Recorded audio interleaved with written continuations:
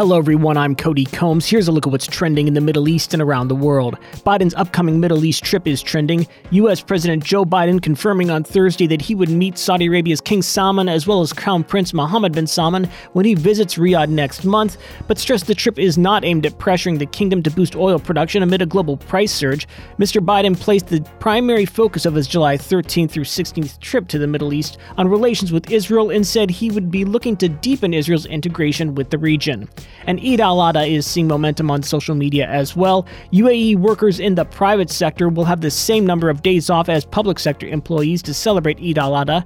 This year, private companies' employees will be off from Friday, July 8th through Monday, July 11th. Work will resume on Tuesday, July 12th.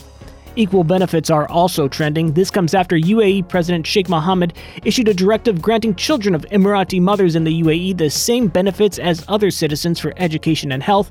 The decision will ensure children of all citizens receive equal treatment in those sectors, WAM reported. Sheikh Mansour bin Zayed, Deputy Prime Minister and Minister of Presidential Affairs, will implement the strategy.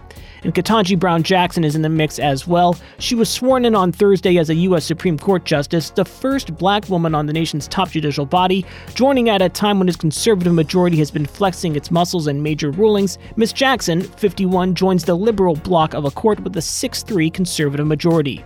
That's it for today's Trending Middle East update. For our full range of podcasts, head on over to the podcast section of thenationalnews.com.